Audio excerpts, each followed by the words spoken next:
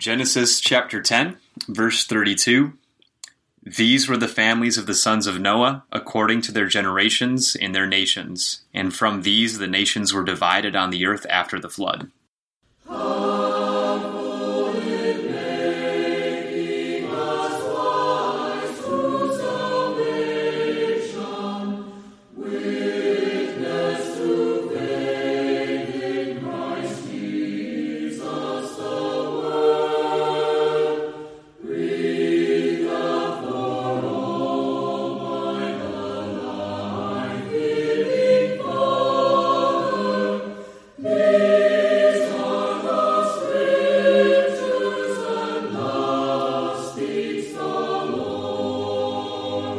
Welcome to Walking Through the Book. I'm Stephen McCrary. And I am Brian Bales. We're here to talk to you about the Bible. And specifically today, we want to talk to you about Genesis chapters 10 and 11. And as we look at these chapters, we want to encourage you to take out your Bible if at all possible, or just listen along, because we're going to be doing the reading for you as we walk through the book together. We're really grateful for you to spend this time listening to our podcast today. And we want to encourage you to take a look at some of the things that we've got going on right now with our respective works. We want to encourage you to take a look. For example, I work with the North Columbus Church of Christ in Columbus, Mississippi. Our website is northcolumbuschristians.com. And, of course, they help support me, and other churches help support me in my work, and this is all part of that. This is time that is being spent in concentration on the Word of God and consideration of it. And so I want to encourage you to check out their website, northcolumbuschristians.com. And I'm from the Savannah area in Georgia. I work with the Garden City Church of Christ, just on the west side of the downtown Savannah area. Website for that is gardencitycoc.org. And as Stephen said, I would also encourage you to go to that website. But our website is just slightly outdated. We have a Facebook page as well. So check us out on Facebook as well, the Garden City Church of Christ. It would be great if you're in town, if you ever want to visit Savannah, to see you visiting with the congregation, see you face to face. It's a popular spot for brethren and for visitors to come by when they're having a weekend vacation or wanting to spend some time out of town. So it would be great to see if you're ever in the area. All right, and on that point, if you ever happen to be in Columbus, Mississippi, it's not quite a vacation spot, but if you ever happen to be in Starkville, Mississippi, to see the Mississippi State Bulldogs, then feel free to come up the road and visit with us at North Columbus Church of Christ, northcolumbuschristians.com. Also want to mention that we do have an email. You can email us at walkingthroughthebook@protonmail.com. And any kind of questions or concerns you have about the show, any ideas that you have, anything, maybe we're doing something wrong, maybe we've got something wrong, or maybe you just want to give us a shout out, and we want to certainly thank you for doing that as well. Again, that email, walkingthroughthebook@protonmail.com.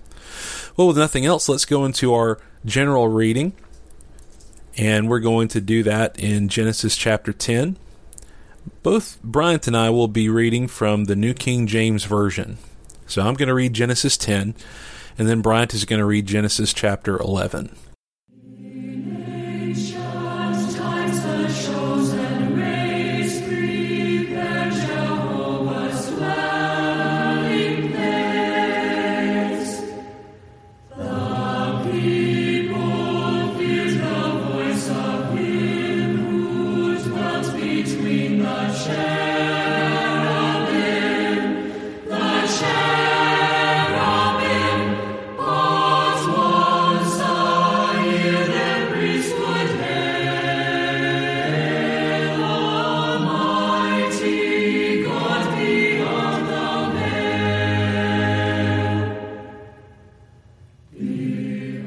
Genesis 10. Now this is the genealogy of the sons of Noah, Shem, Ham, and Japheth. And sons were born to them after the flood. The sons of Japheth were Gomer, Magog, Madai, Javan, Tubal, Meshech, and Tiras. The sons of Gomer were Ashkenaz, Riphath, and Togarmah. The sons of Javan were Elisha, Tarshish, Kittim, and Dodanim. From these, the coastland peoples of the Gentiles were separated into their lands, everyone according to his language, according to their families, into their nations. The sons of Ham were Cush, Mizraim, Put, and Canaan. The sons of Cush were Seba, Havilah, Sabta, Ramah, and Sabteka. And the sons of Ramah were Sheba and Dedan. Cush begot Nimrod. He began to be a mighty one on the earth. He was a mighty hunter before the Lord.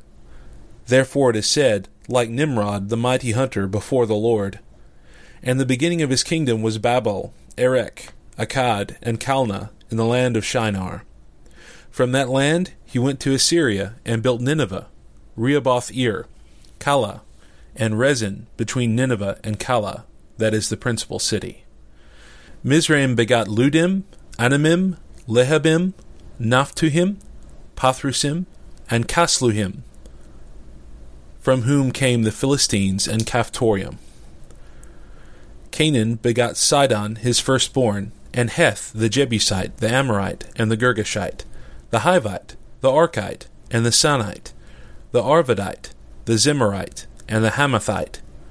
Afterward the families of the Canaanites were dispersed, and the border of the Canaanites was from Sidon as you go toward Gerar, as far as Gaza. Then as you go toward Sodom, Gomorrah, Admah, and Zeboim, as far as Lasha. These were the sons of Ham, according to their families, according to their languages, in their lands, and in their nations. And children were born also to Shem, the father of all the children of Eber, the brother of Japheth the elder. The sons of Shem were Elam, Ashur, Arphaxad, Lud, and Aram. The sons of Aram were Uz, Hul, Gether, and Mash. Arphaxad begot Salah, and Salah begot Eber. To Eber were born 2 sons. The name of one was Peleg, for in his days the earth was divided. And his brother's name was Joktan. Joktan begot Almodad, Sheleph, Hazar-Maveth, Jerah, Hadoram, Uzal, Diklah, Obal, Abimiel, Sheba, Ophir, Havilah, and Jobab. All these were the sons of Joktan. And their dwelling place was from Misha as you go toward Sephar, the mountain of the east. These were the sons of Shem according to their families, according to their languages, in their lands, according to their nations. These were the families of the sons of Noah, according to their generations, in their nations. And from these the nations were divided on the earth after the flood. Chapter 11. Now the whole earth had one language and one speech. And it came to pass, as they journeyed from the east, that they found a plain in the land of Shinar, and they dwelt there. Then they said to one another, Come, let us make bricks and bake them thoroughly. They had brick for stone, and they had asphalt for mortar. And they said, Come, let us build ourselves a city, and a tower whose top is in the heavens. Let us make a name for ourselves, lest we be scattered abroad over the face of the whole earth. But the Lord came down to see the city and the tower which the sons of men had built. And the Lord said, Indeed, the people are one, and they all have one language. And this is what they begin to do. Now nothing that they purpose to do will be withheld from them. Come, let us go down and there confuse their language, that they may not understand one another's speech. So the Lord scattered them abroad from there over the face of all the earth, and they ceased building the city. Therefore its name is called Babel, because there the Lord confused the language of all the earth, and from there the Lord scattered them abroad over the face of all the earth. This is the genealogy of Shem. Shem was 100 years old, and begot Arphaxad 2 years after the flood. After he begot Arphaxad, Shem lived 500 years, and begot sons and daughters. Arphaxad lived 35 years, and begot Salah. After he begot Salah, Arphaxad lived 403 years, and begot sons and daughters. Salah lived 30 years, and begot Eber. After he begot Eber, Salah lived 403 years, and begot sons and daughters. Eber lived 34 years, and begot Peleg. After he begot Peleg, Eber lived 430 years, and begot sons and daughters. Peleg lived 30 years, and begot Reu. After he begot Reu, Peleg lived 209 years, and begot sons and daughters. Reu lived 32 years, and begot Serug. After he begot Serug, Reu lived 207 years, and begot sons and daughters.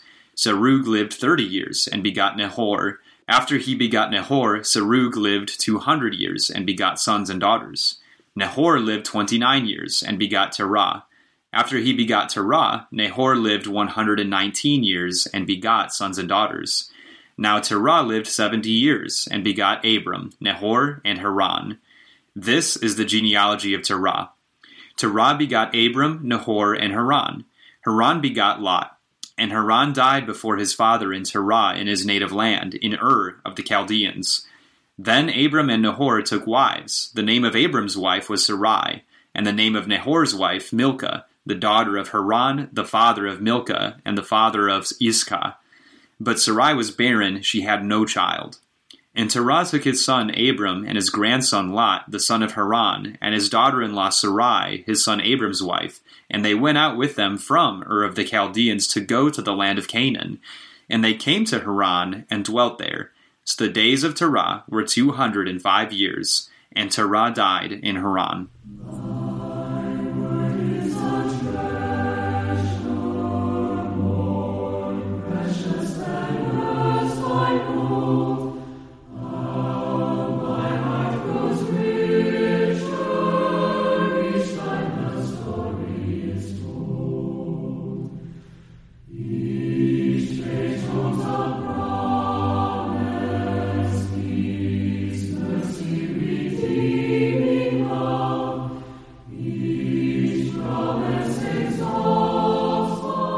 So this is the part of the show where we want to talk about initial observations concerning these chapters, or whatever chapter we tend to be looking at. And as we go into this, again, these are just the initial points that we pull from the reading. That's really important in Bible study to kind of pick up on that, because the things that, sometimes people tell you your gut reaction is the one to go with. It's not always true, of course, but there are some instinctual things that we can learn from and see, some things that may just immediately jump out at us, and those can be profitable to see. So, Bryant, what are some initial observations that you have from these chapters? Well, one thing is just the genealogies themselves are very interesting. So one interesting thing is that in chapter 11, the genealogy gets so specific as it begins mentioning the years that the people lived. And the genealogy in chapter 10 does not give the years that anybody lived. And I'll tell you why I think that's interesting. So in chapter 5 of Genesis, years were given to the sons of Seth. But in chapter 4, years were not given to the sons of Cain. In chapter 10 of Genesis, years are not given to the genealogies there, but in chapter 11, when we're dealing with the genealogy as it gets down to Abram, years are given. And it seems like there's a subtle theme of who God is paying more close attention to. Who is God more concerned about? So Seth's lineage, it's almost like God was keeping note of them year by year. I mean, God was so careful about watching these people, and he was so concerned about this lineage. And I think it's the same in chapter 11. It's like, once you start getting the years of their lives, it's like, okay, God is clearly showing a greater concern for this lineage. He's actually keeping track of the years that these people are living and specific kinds of people that are coming from this. So I just think that's kind of interesting, the parallel between one genealogy has years given to it, one doesn't. It's almost like our attention is getting zoomed in as God's attention is zoomed in as well. That is really interesting, because, obviously Jesus says that the very heads of your hair, the heads of your hair, the hairs of your head are numbered. Right. And so the heads of your hair. That's an interesting image. They're all numbered. Like, it's the sense that that he knows everything about us, but obviously he's going to be closer to those who are closer to him. Right. That's pretty natural. So that's a really astute observation. Yeah, I think another interesting thing as well is in chapter 10, the genealogy concludes with division. So like verse 32, it says, through this the nations were divided. But then chapter 11, segueing into chapter 12, because chapter 12 doesn't really have a clear, like, break. It's kind of like the story is just continuing that started with the genealogies. So chapter 10 concludes with the earth being divided, and then chapter 11 concludes with Abram, through whom the earth would be united. So I think that's kind of interesting as well. Absolutely. Yeah. Because, I'm not sure I've ever really noticed very much verse 32 until getting ready for this episode. From these the nations were divided on the earth after the flood. It's even looking forward to that point where they're divvying out, they're going their separate ways. So in interesting thing about division, when you think about that, maybe we'll get into this a little bit more with the theme, though. Division is not always a bad thing. Right. And we have to recognize that, and we can talk about that more in the next section. Any other observations you want to throw in there? Yeah, I guess another general observation is it's kind of interesting that it's continuing the thread in chapter 9, verse 24 through 27. There's all of these nations that come from Ham that are all terribly wicked nations, and there's these long-lasting consequences to these choices that had previously been made. And I just think that's kind of interesting how you see things that had been done before being continued through the names that are given here and the names of the places because of how those things relate to far distant future events that we know about, that relate to these locations and the nature of those things. And just how chapter 11 ends with Abram and his family, Terah, going to Canaan. And Canaan is the one who is cursed in chapter 9, verse 24. So there's kind of some interesting things with how this all relates back to what happened in chapter 10 still. And then we'll continue through the rest of the Bible, really. Just kind of interesting how deeply it all connects together. Right. And looking at what's going on here, you see Canaan's descendants kind of work out that way. We'll talk more about that. Yeah, absolutely. One of the things that I noticed, of course, what's easy to notice in chapter 11 is when God speaks about us, right? Come, let us go down there and confuse their language, verse 7. And, the sense that there is a plurality there is interesting. And I wonder if there's not really a whole lot of times in the Bible where God talks to himself in this way, at least in this vague way, you might say. Because, Jesus talks to the Father. There's some sort of communication between Jesus and the Holy Spirit because Jesus talks about him sending the Holy Spirit.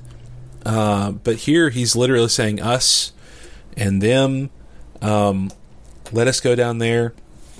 I wonder if in this context it would have to do with what's going on, with the plurality of man. Mankind is trying to band together as one to make this thing, right? Mm-hmm. And it's really interesting that God is taking this time to say, at this point, he's saying us, referring to himself. And, of course, that clues us in on there's something more going on with God than what we're initially seeing here. Mm-hmm. And, again, we see this play out throughout the whole Bible.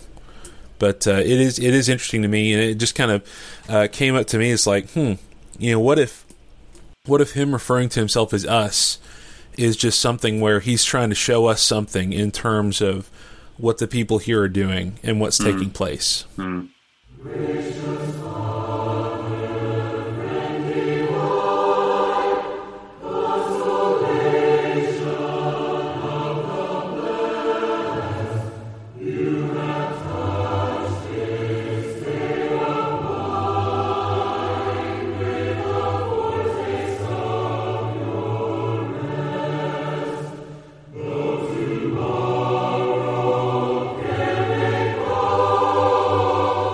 All right, as we get into the theme section of our episode, this is where we want to focus on the big things, the big questions, the big aspects of what we're reading. What does this mean in the greater context of the Bible? What does this mean in terms of what's going on with the people immediately in the passage?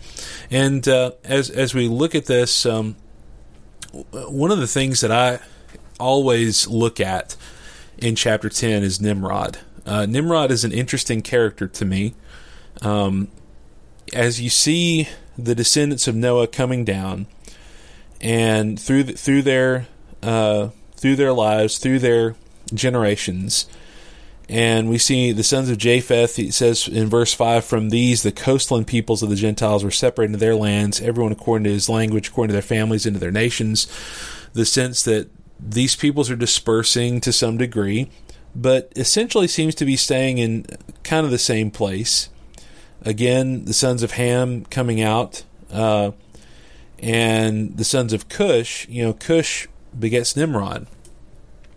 And Nimrod, who is, again, a grandson of Ham, he becomes this guy who's called a mighty one on the earth, a mighty hunter before the Lord. Now, I've understood previously, and I might be wrong on this, but I've understood previously that before the Lord can mean a positive aspect in terms of Leviticus, for example, when you talk about offering your sacrifice before the Lord. But I also understand that before the Lord can take on a negative connotation, depending on the context. So what it seems like this might be, because again, I don't think what Nimrod is doing is something that is really glorifying God, by the way. What's he doing? He's making a kingdom. Now, obviously at some point, someone along the way said, okay, we've got all these tribes, we've got all these different villages, why don't we put them all together? And we're going to band together, and we're going to form this kingdom. We're going to form something bigger than ourselves, and we're going to be a part of this together. I would suggest that this at least is some of the inspiration of what we see in chapter 11. I mean, you see this going on, and it says that the beginning of his kingdom in verse 10 of chapter 10 was Babel, Erech, Akkad, and Calneh in the land of Shinar. And then we see in chapter 11, verse 2, they journeyed from the east that they found a plain in the land of Shinar, and they dwelt there. I can't help but see that as almost maybe the same situation. I don't really know for sure, but it's certainly related. It's the same location. It's the same people, it would seem. But the people in general are banding together in chapter 11 for that purpose. But I think, again, the sons of Ham, the sons of Canaan, all these fellows are showing us what happens when you put all this emphasis on worldly things, on earthly things. I think that's the primary thing we see in chapter 10. Yeah, it is interesting in that context. All of those cities were like terribly evil. Like Nineveh was, a terribly evil city. It was the capital city of Assyria, which was a violent nation that destroyed northern Israel in the times when Israel and Judah were separated from one another, and came up to destroy Judah in that night when Hezekiah appealed to the Lord, and the Lord sent an angel to kill 185,000 Assyrians in one night. These cities, they lasted for a long time. And then Shinar is interesting, and Babel, because Babel, it seems like, was in the land of Shinar. And so obviously Babylon, that ultimately is what became of Babel. And there's another nation that was used to punish Judah. And they became, just a mammoth of a world power. But then Shinar is interesting. There's a reference to Shinar in Zechariah chapter 5, verse 11. And it's a fascinating reference because it's a vision that Zechariah is seeing of a woman who is called Wickedness, who is placed in a basket with a lead weight on top. And then the angel asks Zechariah, hey, do you know where this is being taken? And then it's being taken to Shinar. So it's almost like Shinar is the place where wickedness belongs, which is really there's some interesting things with the way that these cities become types of wickedness and the power of wickedness, the place of wickedness.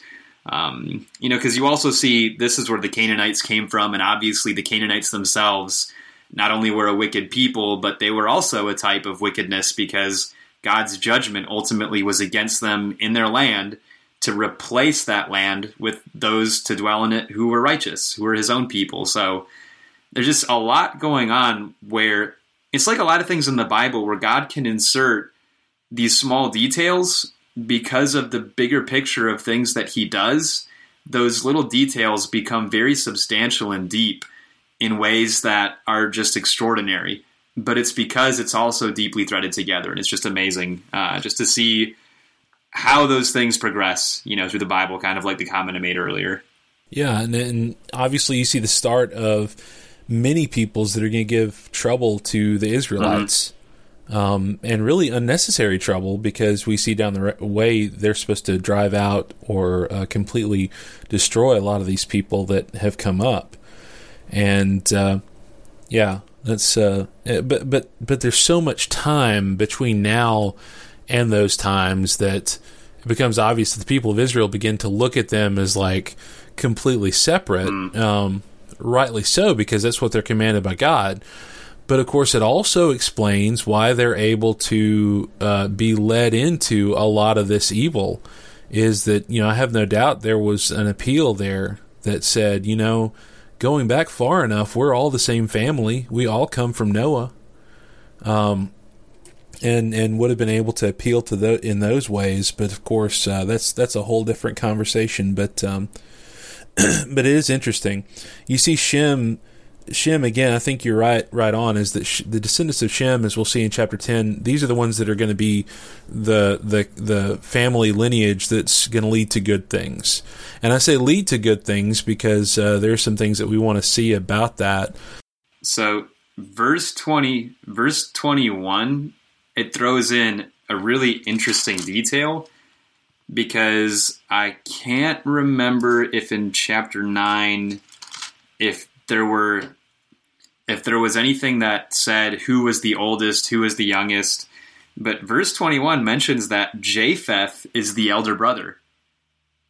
So he's older than Shem, but remember chapter 9 verse 26, Shem is given the chief blessing. So the younger surpasses the older in receiving the chief blessing. And that's another pattern of Genesis. It's a theme of Genesis. The younger continuously surpasses the older. And again, it's one of those little details that, because of the broader picture of God's consistency and his habits, that matters. And it's just really amazing to see that, that there's this constant theme that, think about Isaac, think about Jacob, just over and over again, you see that playing out, and Joseph and just Ephraim, Manasseh, the same thing keeps happening through Genesis. It's just interesting. Do you think that's mainly because God wants to show his standards as being different from the ways of the world? Because the general aspect, the general idea of the older, the oldest child inheriting, I mean, that's just something that's just been understood throughout millennia. And that understanding is there. Do you think this is God just saying, I'm going to be different from that? Or if it's just a situation where he says, this is going to be distinct, or just simply this is the way that I want to do it? Yeah, I think ultimately the choice of the younger surpassing the older, and I'll just maybe open this up and set it aside, but I think ultimately those continued choices in the book of Genesis typify God's choice of Jesus and the faithful remnant. Kind of like Romans 9, 10, 11, that, God foreshadowed these choices that are made perfect in the New Testament through Christ, but he did that in many ways previously. Galatians chapter 4 brings up Ishmael and Isaac, and brings up that Ishmael and Isaac and who they were typifies the old covenant and the new covenant. Even while they were both, in a sense, existing together, one was hostile to the other, and one was an embodiment of God's choice of his people of promise. So I think God's habit of choosing that demonstrates a habit that would ultimately be fulfilled in Christ, that's even more mind-blowing. That back with this book written by Moses, that Moses, in ignorance, was writing these things that had a broader significance to things that would come far after his own existence, thousands of years after his existence. And you don't really see the significance of it until Christ comes. And God chooses ultimately what we see to be those of faith in Abraham. Just fascinating. Yeah, and it's not the ruling class, it's not the leadership or the eldership that has been there for so long, et cetera, et cetera. God is rejected by them, and so he goes with those who are interested in him. So very well said. As you know, looking at what ultimately happens here, and I hope this doesn't sound too controversial, but I really look at the Tower of Babel as the first attempt by mankind to really have at least some kind of world system or some unified system, whether it's a system of government or whether it's a system of society. They're trying to band together in a certain way. And, I think people mischaracterize this passage. They want to try to say, well, God didn't want any kind of competition. And so he just casts them down because he just doesn't, he sees this tower poking up in heaven. He's just like, this isn't going to work. And, but I think we do need to remember this is so core. And I think people need to see this more often. Verse 4 really tells us the motivation here, right? Let's build ourselves a city and a tower whose top is in the heavens. Let us make a name for ourselves, lest we be scattered abroad over the face of the whole earth. Number one, what are they trying to do? And number two, what are they trying to avoid? They're trying to make a name. They're trying to be known for something. And again, the problem would seem to be that they're trying to be known for something and they don't seem to really have much concern over God being known. Secondly, avoiding being scattered. They don't want to be scattered. They want to be together. But that obviously becomes a problem because the Lord is recognizing that. He's seeing this. And yes, the text says the Lord came down to see the city and the tower which sons of men had built. But, it's the sense where he is focusing his attention on this at this point. And it is kind of an interesting phrase, though, when he says in verse 6, this is what they begin to do. Now nothing that they propose to do will be withheld from them. Interesting thing to think about. And maybe this goes a little bit into the application. I don't mean to keep jumping ahead, but, God's going to let us do whatever we want to do. Nothing's going to be withheld from us, ultimately. Whatever you want to go out and do, you can go do it. The problem is it going to be something that God is going to look at as something that's good, something that's useful, something that's good for you? Really, it's not about what's. I would suggest too. This is not about what's good for God here. I think this is about what He knows is good for these people, and I think that's what we kind of need to see. Yeah, it's definitely really interesting, everything that goes on here. I guess initially mention the division aspect of this, where they were divided in their languages and divided in all the earth. And, you really see that as a theme in Genesis, that God makes division himself. And you see that even in Genesis chapter 1, God divides light from darkness. He divides the sea from the land. He divides the sun from the moon. He divides day and night. You see that consistently throughout the book. He made division between Seth's lineage and Cain's lineage. He made a division between Noah and the rest of the people on the face of the earth. And what we're going to see as we go on is he's going to divide Abram from his family. And God makes these divisions to protect his purpose. God made the world, what we see in the New Testament, made very evident is God made the world for one purpose. And that was to get to the place where he could become one with his creation. And that unity was to come through Christ. So if people coming together to make a name for themselves does not fulfill that predestined purpose that God has always had in his own mind.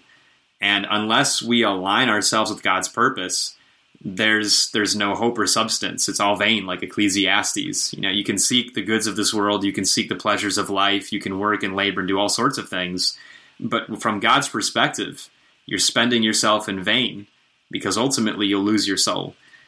So it's interesting that God, to protect the purpose of how he would fulfill his plan, but even to foreshadow it, divided them out in this specific kind of way.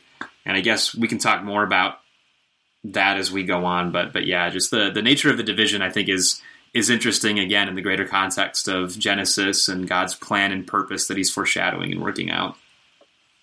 Paul, writing to the Corinthians in 1 Corinthians chapter 11, verse 18, he said, "First of all, when you come together as a church, I hear that there are divisions among you, and in part I believe it. For there must also be factions among you, that those who are approved may be recognized among you." Other translations will say may be made manifest or appear true. I think the point you have is well made, Bryant, that, all throughout the scope of the Bible, division is not something that is bad in and of itself. Now, certainly, do we have situations that we see in the Bible where division takes place and it doesn't have to happen? Absolutely. Did Joseph have to be divided from his family and sold into slavery? No, not really. But, as he says at the end of the book, and not to spoil things too much, he says to his brothers, "You meant it for evil, but God meant it for good." God can take something that's wrong, something that's evil, something that's bad, and use it for his purposes. Now, we do see times where that sort of division is absolutely condemned. John in 3 John roundly talks about Diotrephes, who was a Christian who was just judging people left and right and tossing people out on his own whims rather than the dictates of the truth. And so we see those examples, but I think we have to recognize that overall, division is a part of God's plan, at least throughout the scope of the Bible, and the purpose is to show those who are good, manifest those who are doing the right thing. And again, once this happens in the scope of what we're reading right here, after this is when we go into the genealogy of Shem. And the genealogy of Shem, of course, leads to Abram, who is going to be Abraham, who's going to be the father of the nation of Israel, God's chosen people throughout the course of the Old Testament history. You compare verse 3 compared to verse 7, and it's kind of interesting. There's similar languages between what the people say and what God says. And it's interesting that for God to build, he first has to destroy what we're attempting to build. So they want to build a city for their own name so that they can be united. In chapter 12, verse 2, God tells Abram, "I will make your name great."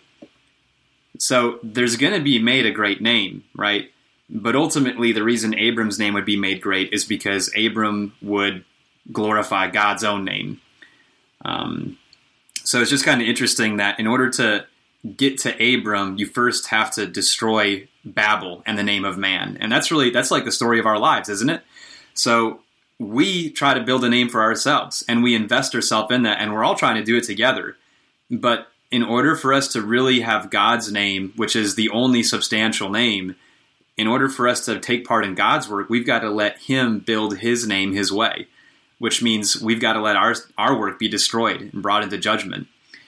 So anyway, on top of that, it's just kind of interesting as well that they had an intention, they had a purpose, and they were working to fulfill that purpose. And yet all God had to do is speak, and his intention, purpose, and work overthrew theirs immediately.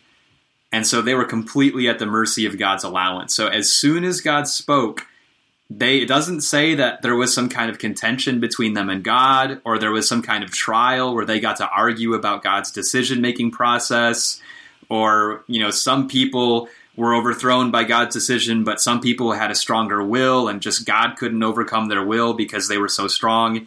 No, as soon as God decided to separate their languages, it was done, and it happened.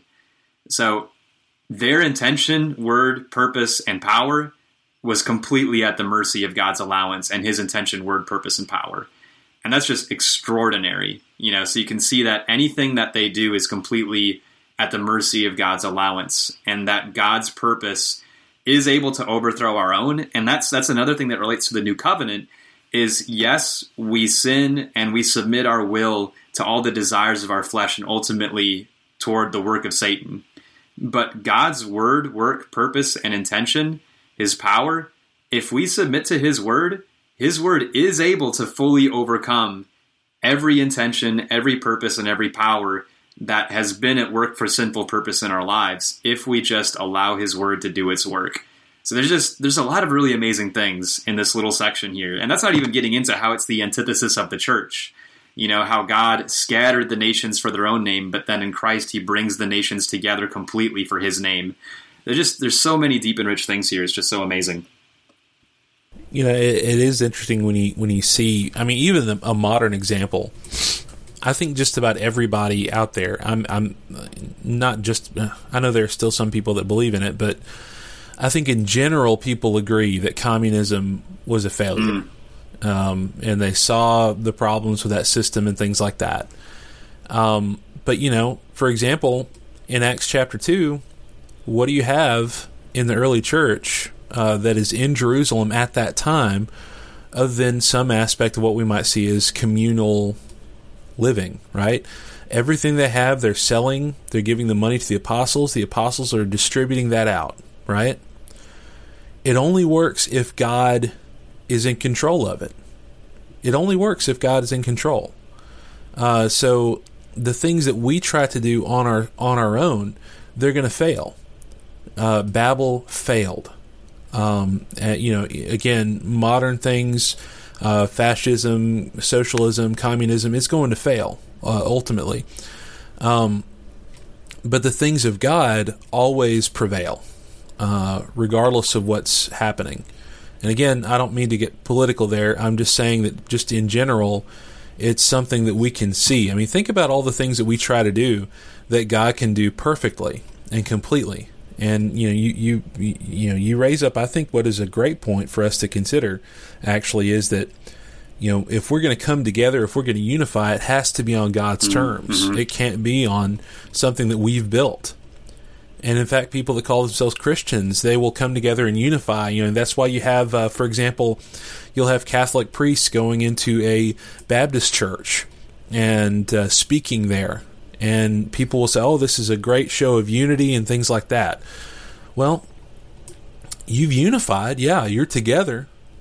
But it's like the two drunks that are at a bar. They have fellowship, but they don't have the fellowship that God wants us to have. So, yeah, that's a really awesome point to bring up here. And the power that God has. We can see things being constructed in the world, and we may see some things out there that are just really ugly and maybe intimidate us. Brian, at the time of this recording, there's been some recent issues at Charlottesville from what I've heard and understood, protests and things like that, some pretty ugly things overall.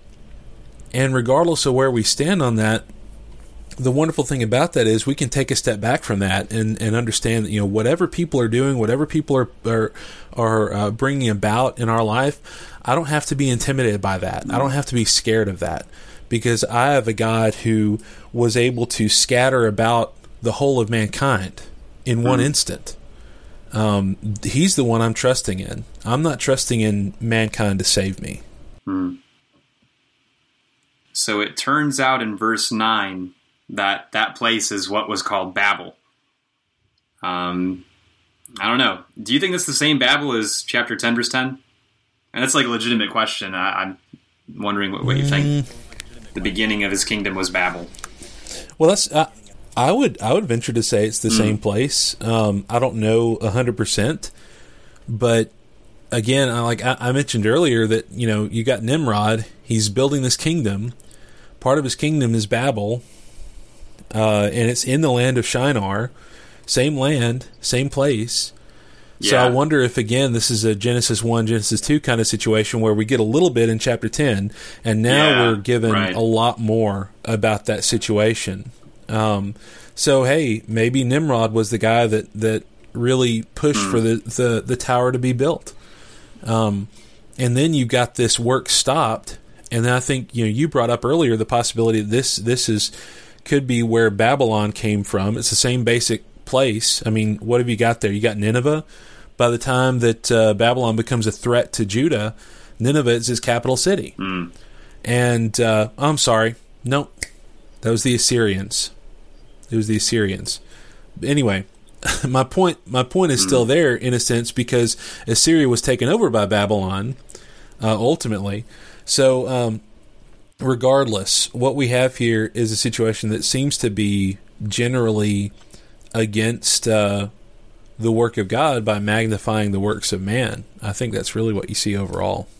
Yeah, and it's interesting with those thoughts that, if Babel was what became Babylon, then you actually have a cycle of, like Genesis is the beginning. So, the cycles of Genesis continue to repeat through the biblical narrative, and even until they're fulfilled with Christ in the church. So Babel, if it was Babylon became a place where everybody was brought together. I mean, they became a world power that dominated, the earth all around them. And they even, dominated God's own people. And because of Babylon, people were scattered. God's people were scattered over the face of the whole earth. But just like God allowed, because he could have stopped what they were doing at any point. Like, he could have heard the initial intention here, come, let us build, and God just right away says, oh, no, wrong intention. We're going to stop that right away. No, he let them exalt themselves. He let their power seem substantial so that he could nullify it in a way that magnified the exceeding glory of his power over that. So same with Babylon. Babylon became a world power. They had an exceeding degree of dominance. It was an exaltation of the power and the might of man, and yet God overthrew it with a word. He prophesied about the destruction of Babylon far beforehand. Once Babylon fulfilled the purpose that he desired for it, it was done. And Babylon was no longer a nation. And I think that principle also applies to Satan himself, that God allows Satan to have a measure of power, to seem powerful, to seem intimidating, and everybody ultimately is brought under the umbrella of Satan's dominion. And God, with Christ, and Christ being the Word, God easily overthrew with his intention, with his purpose, with his power, and with his word. He completely overthrew the power of Satan and all his dominion. And from that, started his kingdom, with which he built his own name, just like the process here. So it's like, it just kind of seems like this is a cycle that repeats itself in some pretty magnificent ways in principle. And the fact that Christ ultimately became the Word, where through his submission to the will of Satan and to the will of man, and man wanting to make their name great, man wanting to exalt themselves, that through that intention, God nullified that intention and proved the power of his intention over that. It's just, wow. It's just so mind-blowing. Yeah.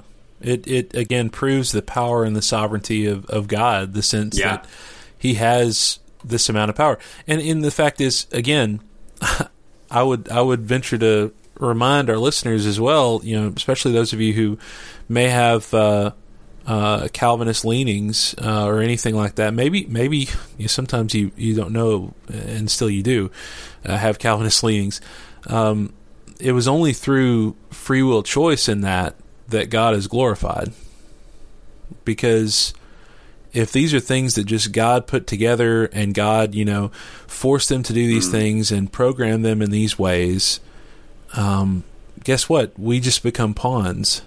And it's only through our free will actions moving along with what he wants, regardless of what we do. That glorifies him, really. Because it's a sense where, okay, you want to do this? Yeah, you do that. Go ahead. And he lets these people build up this tower to some degree, and then he scatters them. And again, this scattering brings about good things. And then you see from this, Shem's descendants go on. There's really not a whole lot I have to say there, except that, you see Abram come about. And it is interesting that Abram's father, Terah, is in his native land in Ur of the Chaldeans.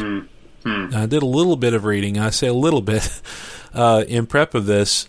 The Chaldeans are referred to in the time of Babylon, in the Empire of Babylon, later on in the Bible. So are these the same Chaldeans? That would be kind of interesting, because that would mean that Abraham left these people and went along and began to follow God, began to follow the one true God. And then later on, these same people consumed back, it took captive those people. And then they were returned to their homeland later on, of course, by some other decrees. But that's kind of interesting to me that all the way back here, you've got Ur of the Chaldeans. Again, kind of jumping forward here, when Joshua is telling the people, once they've inherited the promised land, they've got all everything, all the land taken care of. In Joshua 24, he says, choose this day whom you will serve, whether you serve the gods of your fathers beyond the river. And who was that? It wasn't the gods of Egypt, because they never served the gods of Egypt. But Abraham and his family served the fathers, served the gods of their fathers in Ur of the Chaldeans.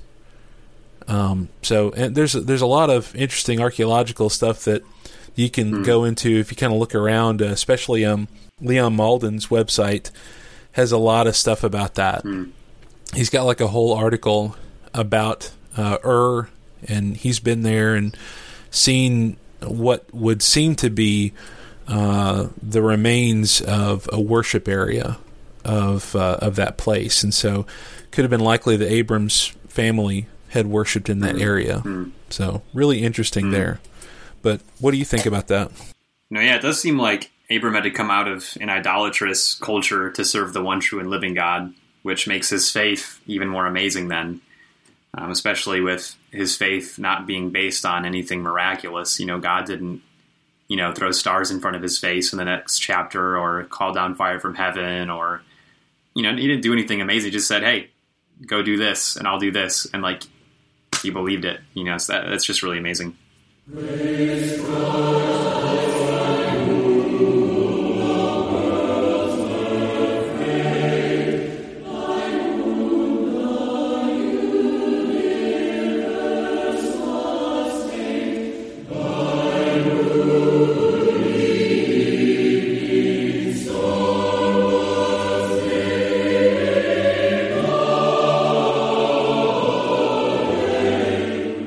I do want to share this. I think this kind of gets back to really overall in these two chapters what we're looking at is the sense that what's our focus on? What's our whole ambition?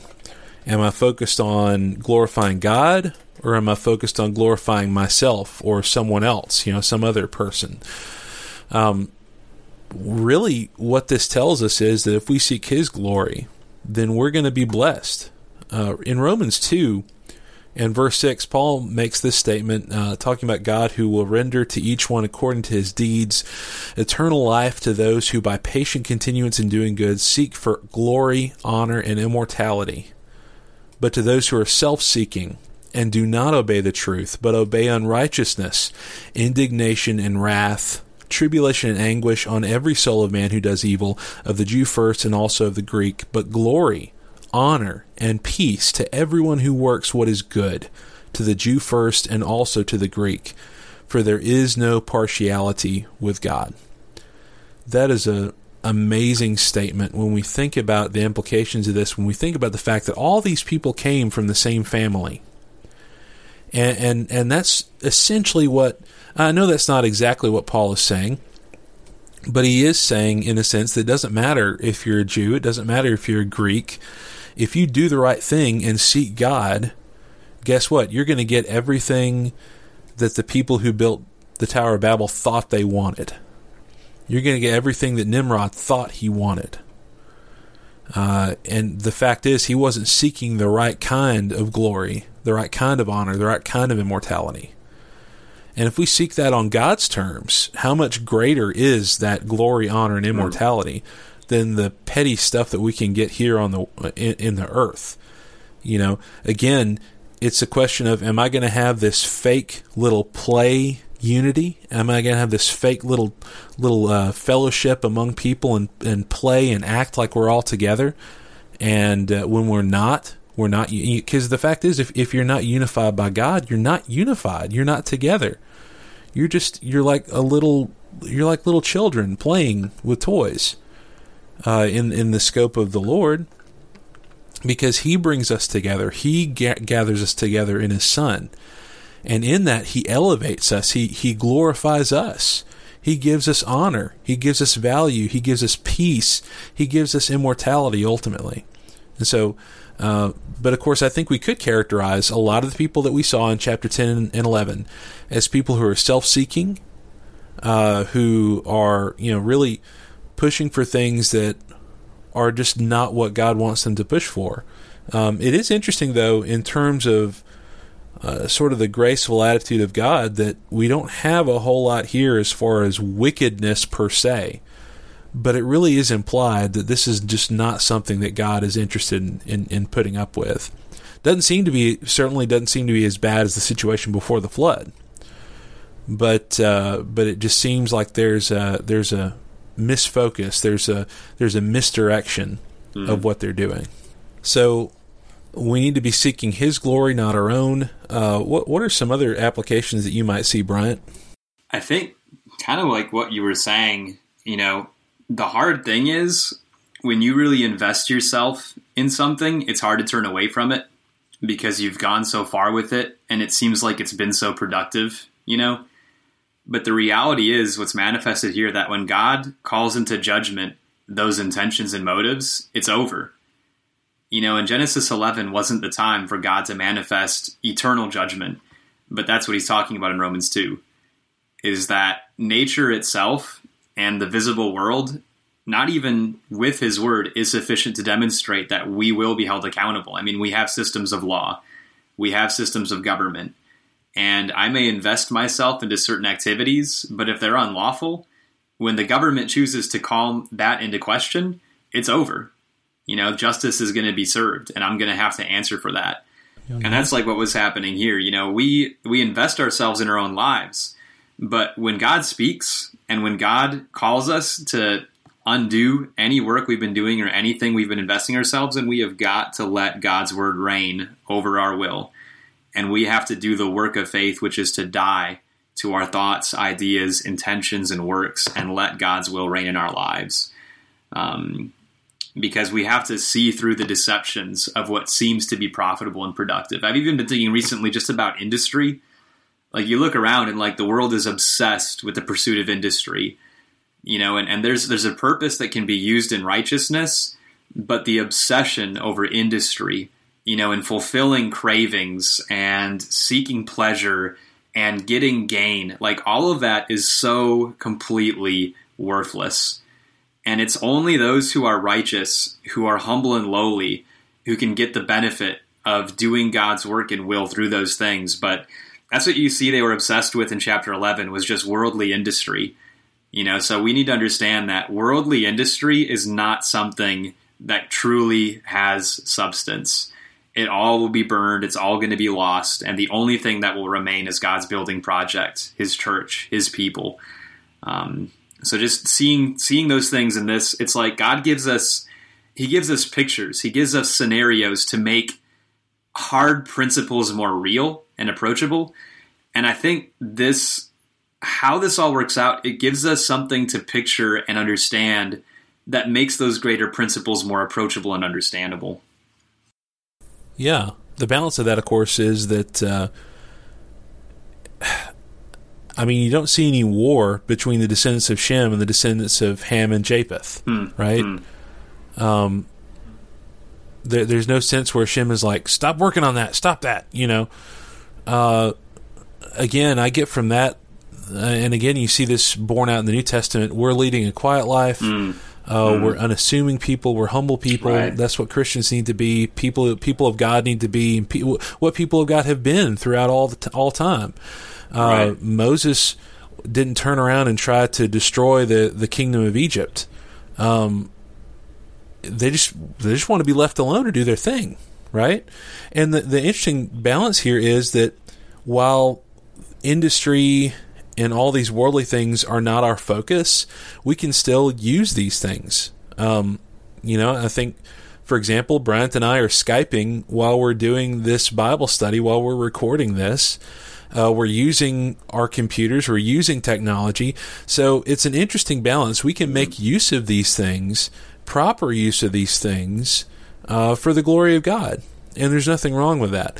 But when we begin to delve into this thought that becomes the central dominant force of our life, and that influences us to a point that we push everything else away, and especially when we push God and His people away for the sake of that, that's when we've got a problem. And so, very, very well said. Yeah, because I was talking to a man who's homeless yesterday, who I've gotten to meet a couple of times because he hangs out regularly at a place that that I go usually once a week right now, and we've been talking a little bit about the Bible, and even though he's homeless, his mind right now, just like what we were just talking about, is fully fixated on the industry of life, even though he's homeless, because he wants to get involved in that industry. He wants to have a home, he wants to have an income, and there's no problem with that. Like, have a home, seek an income, like all that's good. But it gets to a point where no matter if you're homeless, no matter if you have a home, no matter if you're comfortable or uncomfortable, there's still, in all those different people, there's this desire, like Stephen was saying, to obsess over worldly industry and success. And God's trying to call us to pull back on that, like we've just been talking about, to come out of idolatry, because that's ultimately what this was idolatry. And God's trying to bring us into that balance that Stephen was just talking about. And we really need to come face to face with, just the reality of idolatry, and just how much an offense idolatry is against ourselves and our purpose and God and His purpose, so that we can be humbled and we can understand the glory of exalting, praising, and honoring God as God and giving Him the due thanks in Romans chapter 1, where the process begins of idolatry is, instead of turning away from God's glory, praise, and honor, we turn back to it. Very good. I can't really say anything to that, except I completely wholeheartedly agree. Well, again, we're really thankful for you taking the time to listen to this podcast. Again, if you want to email us, walkingthroughthebook@protonmail.com, and we want to encourage you to visit our websites, which you'll hear just momentarily. Thankful for your time. Thankful for your time, Bryant, of course, and hopeful that we can do this again very soon. Yeah, absolutely. Very encouraging. Very good. Very good. Next time, Lord willing, we'll be talking about Genesis chapter 12. Until then, study well and be lights to His glory.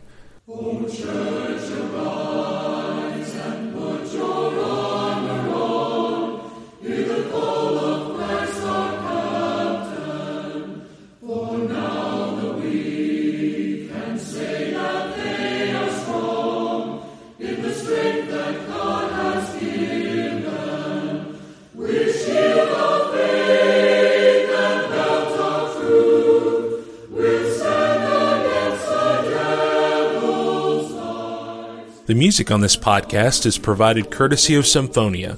Visit their website at symphonia.com. Walking Through the Book is created and promoted with the support of the North Columbus Church of Christ in Columbus, Mississippi. Find out more at northcolumbuschristians.com. The website of the Garden City Church of Christ in Savannah, Georgia is gardencitycoc.org.